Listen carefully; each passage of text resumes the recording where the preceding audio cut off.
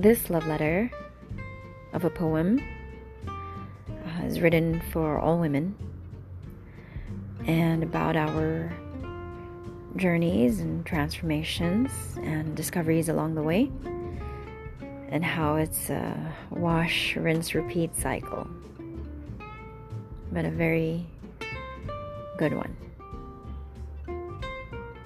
It can be. Unfold your myth.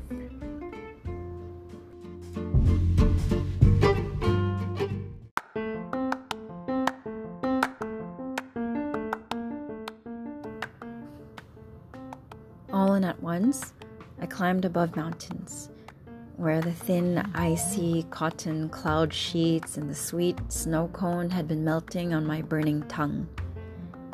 Past shards of bloodlet that beat down on the songbird's breasts, her nests, young strong blood.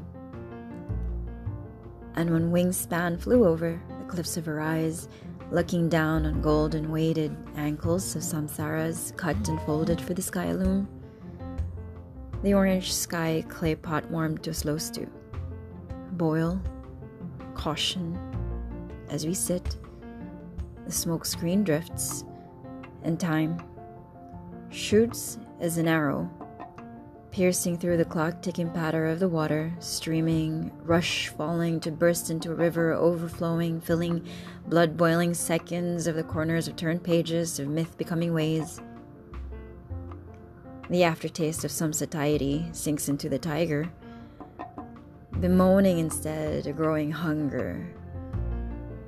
How can a kiss ever not be made with a whole soul? And all she is a prayer bent on a faithful bow. Godspeed the rest of the day. How else to go but the way?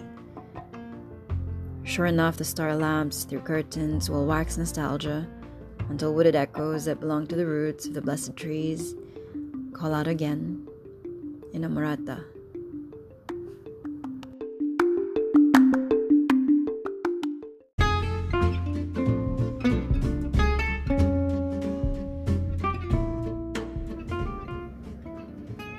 So happy Women's Month to all the dreamers and the lovers and the graceful magic that happens in between and all around it. Good night.